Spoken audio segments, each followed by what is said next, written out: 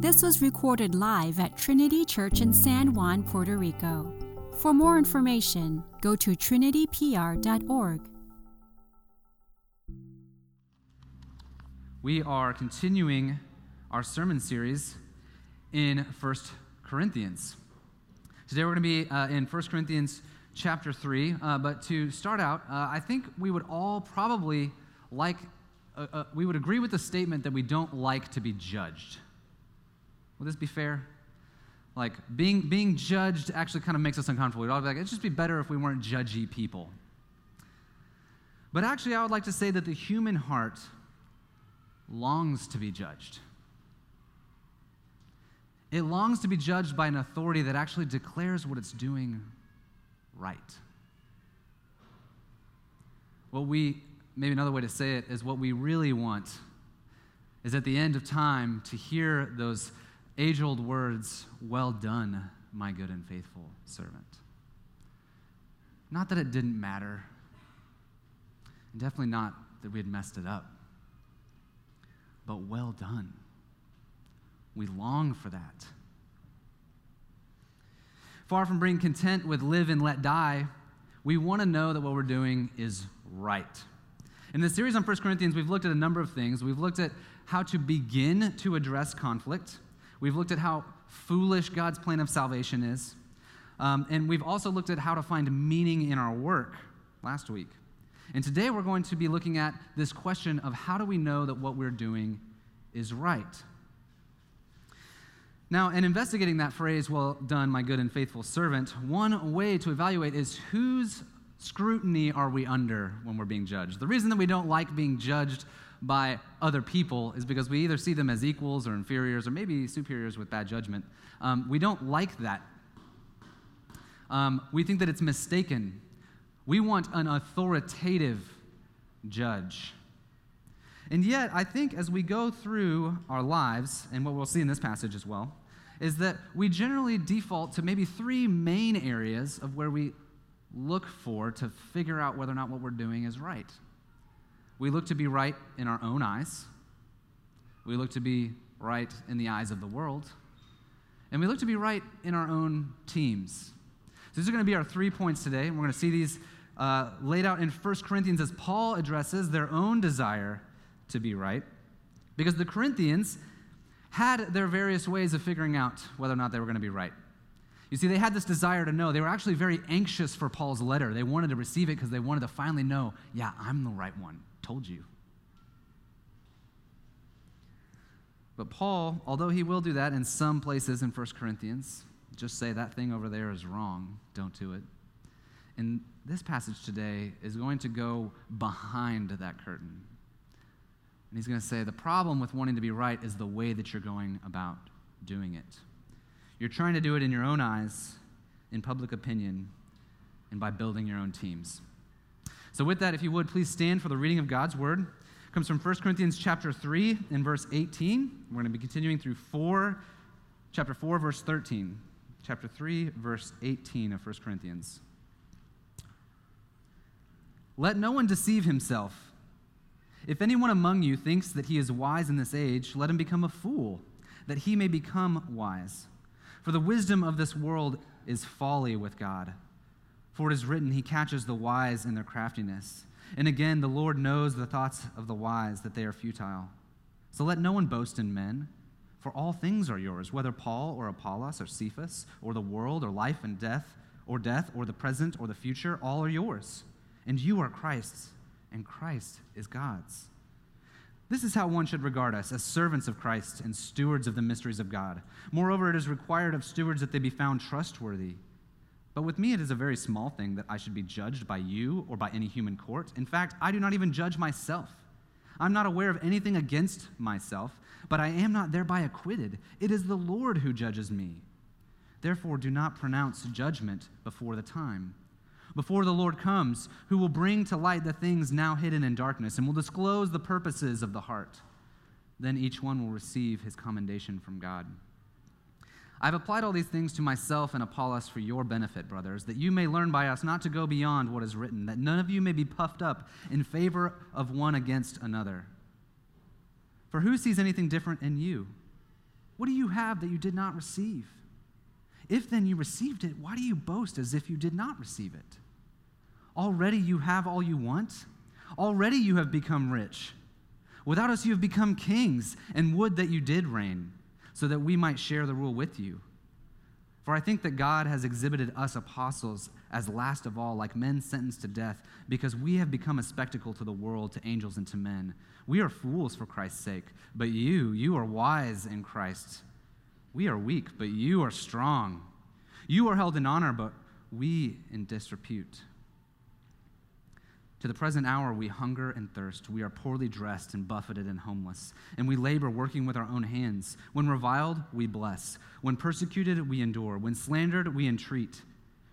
We have become and are still like the scum of the world, the refuse of all things. This ends the reading of God's word. And it is right in all that it says, because it is God himself who says it. May he bless it for you and for me. Please be seated.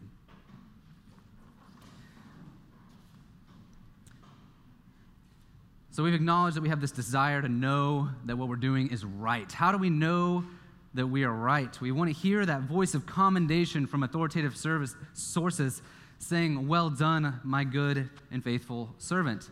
But we so often misidentify which authority it should be. And one of the areas that we do that is we try to make ourselves that authority. Our cultural heartbeat tends to say that we're the only ones that can determine if we're doing right. Only God can judge me. And we use that not in honesty to say that only God can judge me, but that that I get to determine what God's going to judge me by.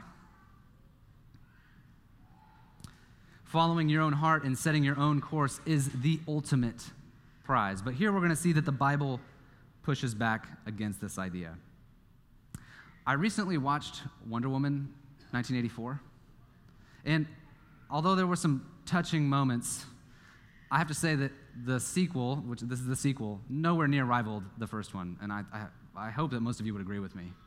Nevertheless, the villain, one of the villains in the story is Maxwell Lord, definitely thought he was right in his own eyes.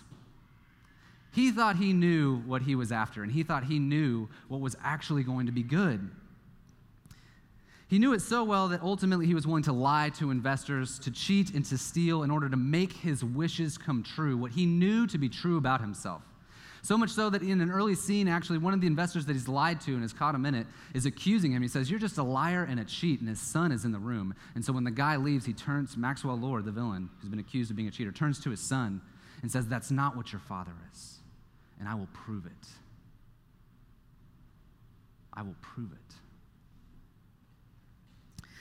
Maxwell Lord was definitely right in his own eyes.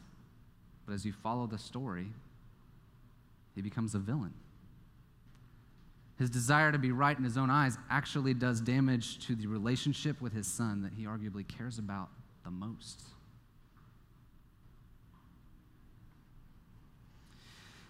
You see, Maxwell Lord might give us an example of what happens when we see ourselves as right in our own eyes. If you listen to your own voice, it's really easy to be deceived. It's really easy to think of yourself as much better than you should. And on this side of maybe, you might say that that's arrogance. That's narcissism. I know what's best for me, and I will pursue it at all costs. But we might say another side of this is actually crushing perfectionism. Let me start with the first one, that narcissism. We've already exemplified with Maxwell Lord, and I've already mentioned that phrase, "Only God can judge me." And if, like Tupac, you mean that you're the one that gets to define what God is going to judge you by, then you would be mistaken. You might find just how arrogant you can be. You might find just how selfish you can be. You might find just how easily deceived you are to think of yourself as better than you are. But on that flip side, that crushing perfectionism is when you can't live up to your own scrutiny. Maybe I have a super innocent example that maybe I can carry to make it a little bit more weighty. I can be really arrogant about the way that I drive. I imagine most of you share this. In some sense, driving in Puerto Rico has been an unbelievably sanctifying experience for me. Because the reality is that when I inevitably err, like we all do in everything that we do, but when I'm driving a car and I don't, use the blinker, or I turn, or I have to make an exit quickly and cut people off, or at worst maybe cause an accident, I don't live up to my own scrutiny. I've set a standard and I actually can't meet it. Now with driving, I think most of us would kind of slough that off. I was like, well, that's not that important. But what about lying to our spouses? We make vows when we get married, for better or worse. And we're like, this is who I'm going to be for this other person. And then when you break it, what do? Even in your own eyes, you don't have what it takes. Given enough thought and honesty, we all understand how easily we deceive ourselves. Whether it's thinking that we're better than we really are, or setting a standard that we know that we'll never be able to achieve. Furthermore, we're frightened by some of the things that we ourselves would do if we just get to do whatever we want. And that doesn't even factor in what we're frightened of that other people might do if they just do whatever they want, if they do whatever is right in their own eyes. Paul's going to acknowledge that the Corinthians do this very same thing in our first verse that we read. In verse 18, he says, "Let no one deceive himself. If any among you thinks that he is wise in this age, let him become a fool that he may become wise." So what Paul is telling us is actually, if you think that you're right in your own eyes, you need to stop that. You need to have a bit of humility. You need to look at that and say, I actually don't know everything. I'm actually a little bit afraid of what I can do, of who I can become. Now, Paul isn't being insulting per se. He's actually asking them to be wise. He's asking them to have a little bit of saltiness, and we understand this. In order to learn something new, you have to accept the fact that you don't know the thing that you're trying to learn. If you think that you already do, you're never going to learn it. That's why in scientific experiments, we have to have independent testing, because we know how easily it is for us to be deceived, to have our predispositions, for us to do the same things in the same way, and that it might not be repeatable all the time. We need to be checked because we are easily deceived. We have to become fools. On a basic level, for those of you that are exploring or new to Christianity, my recommendation in hearing this passage is that you don't know. Jesus might be telling you something. Jesus might be showing you something through his word. If you come at it laden with your predispositions about what you think about Christianity, you'll probably find what you're looking for. Becoming a fool, admitting that you don't know, and being willing to be taught actually helps remove some blind spots. It helps you see better. But we as Christians actually need to do the very same thing, because we, as we study Scripture, may have removed those glasses for some time and saw relatively clearly, and then eventually, they kind of sneak back on. We start to be blinded again. We start to return to those old things that we've done, or we start to assume that a passage means a particular thing because we just want to get to the answer really quick. And what Paul is saying is you have to be honest with yourselves and lay down that pride that says you know. Really look at that passage and see what it's asking you to do, what it's asking you to believe, who it's asking you to be. Really look at your own life and say, does it conform to this reality? Why or why not? Now, as a final note on how Paul words this to the Corinthians, if anyone thinks that he is wise, let him become a fool. There's one more application point I think is really helpful for us, and that's if you've ever doubted in your faith. I have. I'm assuming many of you have. you've had those questions where you've been reading through, or at some point in your life where you go, is this really how this goes? Is this really what's there? And sometimes we look at that and we start questioning because of this doubt everything that the foundation was laid on. We start saying, was I ever really a believer? Do I need to go back and redo this all over again? What's happened? Have I lost my faith in Jesus?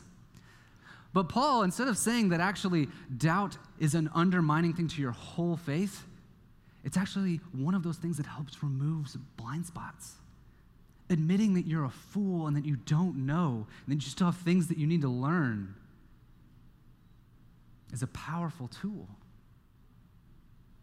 It's a powerful aspect of who the Corinthians need to be in order to understand what right is, and so that they're not just creating their own ideas of what right is.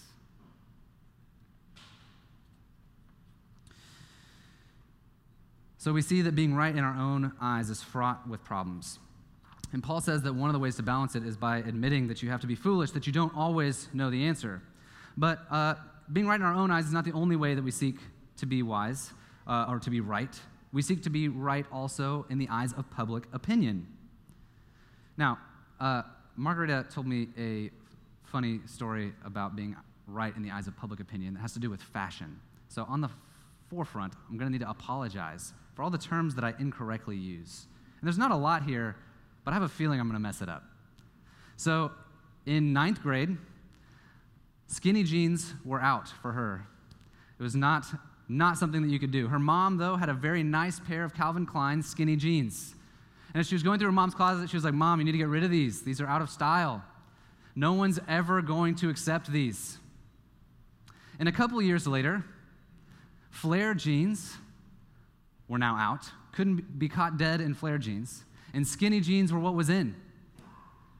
And so Margarita remembers these pair of jeans that her mom has in her closet, and she says, "Hey, Mom, where are those skinny jeans? I might like to borrow those." And her mom looks at her and was like, "I got rid of them because you said that they were never going to be in style again." Public opinion changes and shifts rapidly. One thing can be in today and gone tomorrow. But we are right in recognizing the power of public opinion. It makes sense that we're drawn to it. We might say that public opinion has the power to make you wildly successful and popular if you happen to be in the right fashion at the right moment, if you happen to be doing the correct business moves at the right time. You can receive that power that comes from the public recognizing you did it right. We can also recognize that public opinion has the power to break you. And in some ways, maybe this is beneficial. Like we recognize that the power of public opinion is beneficial when, say, a professional football player who has once received it all is caught, dogfighting. I'm like, yeah, public opinion should probably influence that a little. We should not be about that. But we can also understand that public opinion can be leveraged in a certain way that's dangerous, in a way that we wouldn't say is entirely good. Like maybe how public opinion treated Monica Lewinsky. Paul addresses public opinion with the Corinthians in chapter 3, verses 19 through 20. If we can read that there. "For the wisdom of this world is folly with God, for it is written, He catches the wise in their craftiness. And again, the Lord knows the thoughts of the wise, that they are futile." And as I've mentioned before, for the Corinthians, wisdom was like an Olympic sport. So although it wasn't the Olympics, where Corinth was, they had, I have it written in here somewhere, biennial Isthmian Games were going on at the time. And this was kind of their local Olympics. And actually one of their events was rhetoric. Like one thing that they judged people on and you could win was how well you could win a crowd. This is what Paul's addressing here. He's saying, are you wise enough to win over a crowd? And in ancient Greece, they had these kind of parameters on wisdom and rhetoric that said that the thing actually had to be good. But by the time we fast forward to the Corinthians' time, they didn't really care about whether or not it was good or not, just whether or not you could win the game. So whether or not you were advocating for a position that was good or bad didn't really matter as long as you had the wisdom to make it work for you. Maybe today, in our day, it might be a good punchline or a meme. As long as it works, it's worth sending, But Paul quotes the Old Testament to tell them that this kind of wisdom, this kind of public opinion, cannot be the basis for knowing that you're right because it changes and shifts. It's finicky, just like fashion. God might catch you or catch the world in the foolishness of it. God reveals what's really there. You see, Paul will ultimately stress for the Corinthians in these passages that it's the reason that you can't rely on public opinion is because it changes. The reason that you can rely on God's opinion is because he never changes. He's been the same from creation to Corinth to now.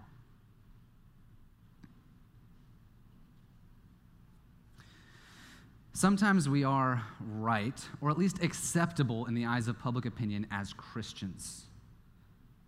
But very often we are not. And Christians should expect that the wisdom of God and the wisdom of the world might overlap for a time or a season, but that as the world changes, and God never does, that the way that it overlaps is going to be wildly different.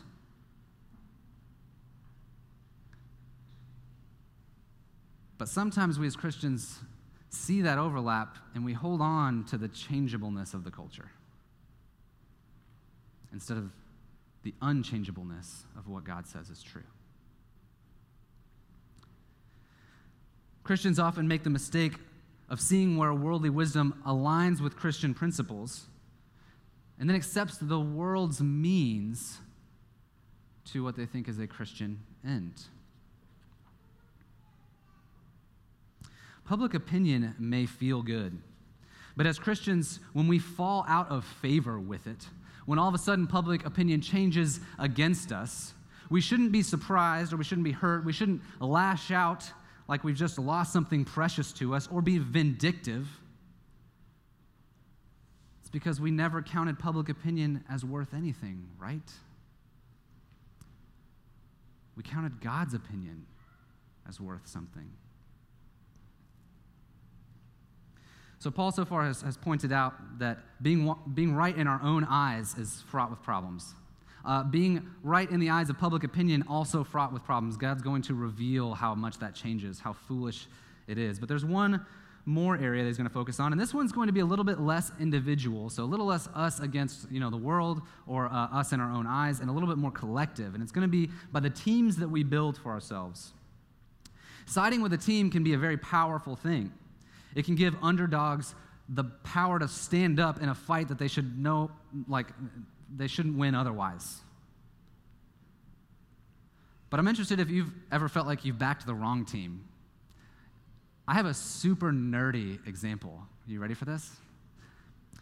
I saw a Kickstarter some 8 years ago when we were first married about a smart terrarium that would be able to grow plants, hold small fish, and maybe even a reptile, and it was all controlled by an app via Wi-Fi. And I'm like, this sounds great. I was working with freshwater fish tank aquariums at the time, just as a little hobby, and I was growing plants inside of there, and I was like, yeah, maybe I can make the move to terrarium. This might be fun. So it's on Kickstarter, you got to back the project, and then they say the date that it's going to come out by and all that. So back the project as maybe a Christmas and a birthday present. I don't remember what we had to combine to make that work. And I'm excited. I'm telling everybody, I'm like, this is going to be great. I know that it's a little nerdy, but I'm like, I'm excited for this new hobby. And it's supposed to come out in December of that year. And so December comes and goes, and I'm watching the forums. I'm on with the team, and I'm like, yeah, they're going to figure this out. And, the company gets on there and hey, guys, we've hit some production problems. It's going to be out next quarter, though. And quarter after quarter, it keeps getting delayed. It's 2.5 or 3 years later. This product actually releases. By this point, Margaret and I have moved from Kansas City to St. Louis. I'm in seminary. Don't really have time for this hobby anymore, or it's kind of faded into the past, or whatever it is. I actually have to call the company to tell them that I've moved so they can ship it to the correct address. It arrives, and I'm looking at this, piece of glass and plastic. I'm like, well, maybe I can get back into it, maybe this will be kind of fun. But the Wi-Fi antenna that they used in the Kickstarter thing, in the thing, didn't actually speak well with the Wi-Fi system that we had available at the time. And so I couldn't get it to work. And so I'm sitting here 3 years later, however much we spent on it, after waiting all of this time and seeing this, heap of glass and metal and plastic, and I'm thinking, I backed the wrong team. They've really let me down. I was a little bit embarrassed for my confidence in their ability to finish the project on time, or at least reasonably well, that would work with my system that I had. I was also a little bit embarrassed by how much I had talked about it with family and friends. Especially that this thing that arrived 2.5 years later or so, it was no longer going to work. Teams have the potential to really let you down. They can be a powerful thing in both directions. We like to side with certain sports teams, certain cities, with Android or iPhone, Mac, and PC, and this doesn't even begin to mention political parties, to convince us that what we believe is right. We've got the right answer. All these other people are wrong. You see, the Corinthians like to side with and advocate and create teams by focusing on their leaders. So Apollos, Paul, Peter. The Corinthians use these people to delineate their teams, distinguish themselves from one another, and then attack the other group for being insufficient. In verses 21 through 23, Paul will show that they like to boast in their leaders. But in chapter 4, he's going to acknowledge that their leaders are human.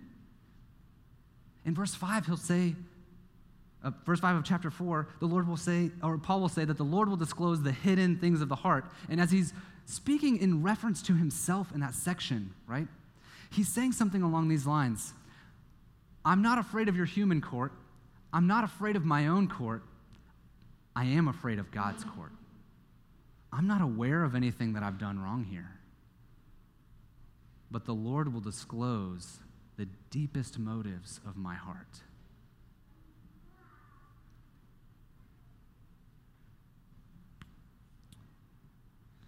Paul isn't afraid of these things, but he is afraid of God.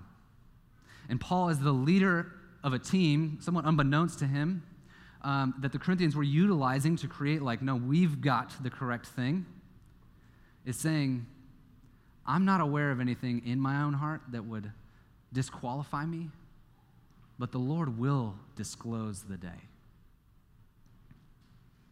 What does this mean for our teams exactly? Why is it that this disclosing of the inner workings of the heart is so important? Maybe the question to say it is this way: how do the leaders of our teams act? Are they faithful to something right? Obviously, the most direct way to apply this is about our churches. Paul's writing to the Corinthians, talking about churches. And as your pastor, I've got to say, it was awfully sobering studying these passages. Do I live a Christ-like life? Do the other leaders at this church, is this a community that is marked by a certain kind of rightness? A faithfulness to Jesus and his commands? Or is it a community that likes to be puffed up? Likes to be right in its own eyes?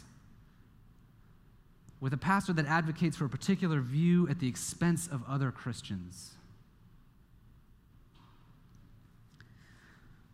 But far from being just about leaders in the church, it should, of course, be a focus for all of us, because we should all strive to be the leaders in that sense of we are disciple makers like Paul. We should all be seeking how to live out kingdom implications in our lives, and that's a leadership in the world in a particular way.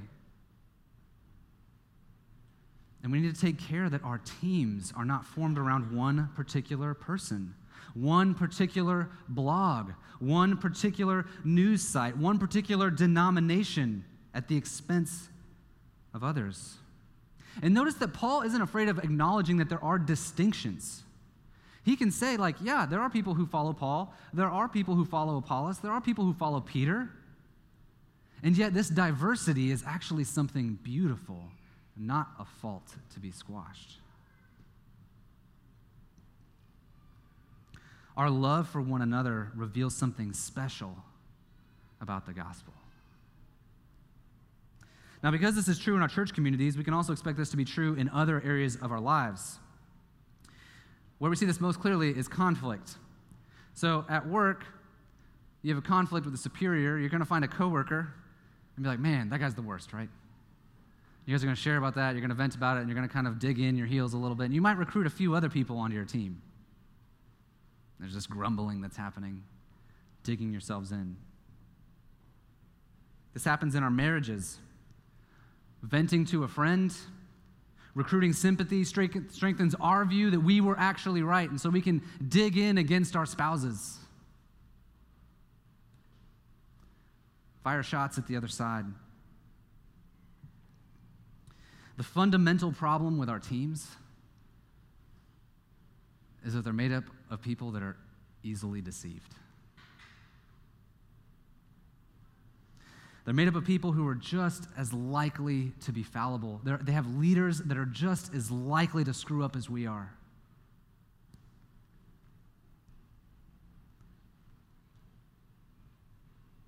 Being subject to our own scrutiny leaves us lost, unlearned, and subject to error.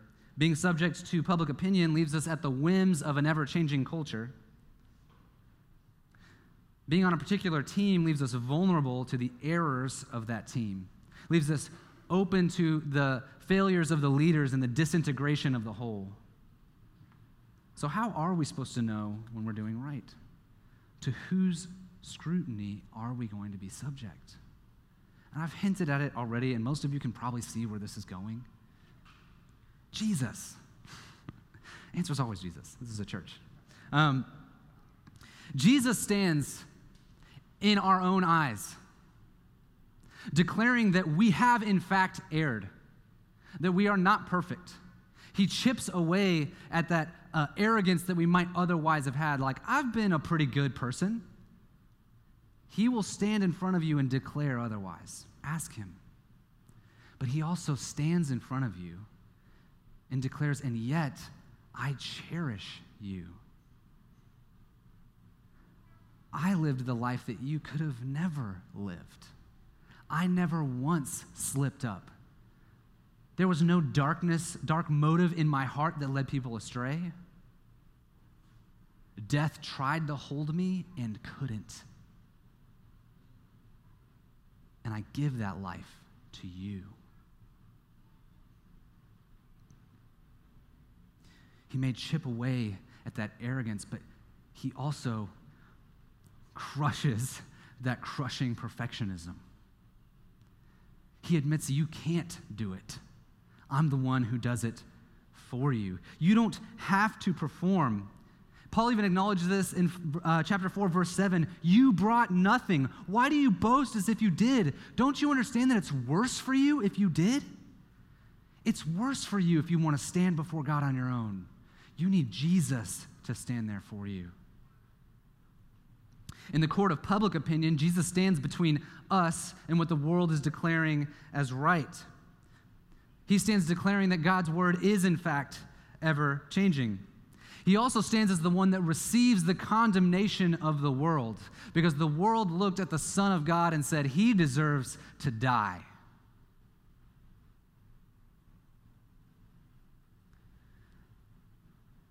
But he rose up from the grave.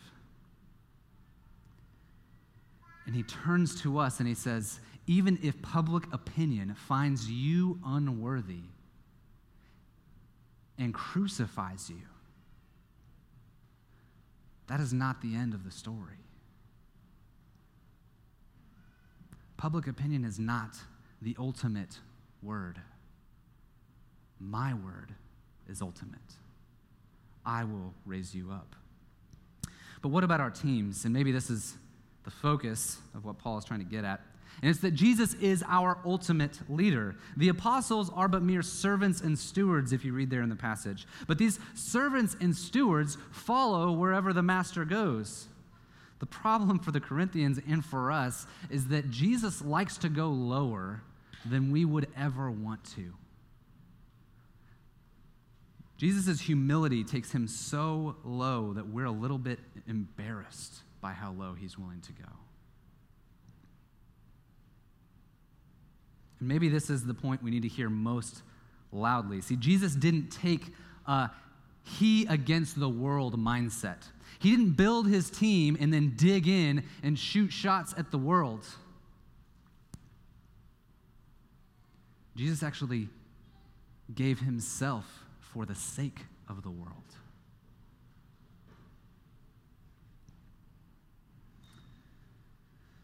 And we on his team, we see his declaration of who we are, liberating us from our own consciences, releasing us from the accusation of the world.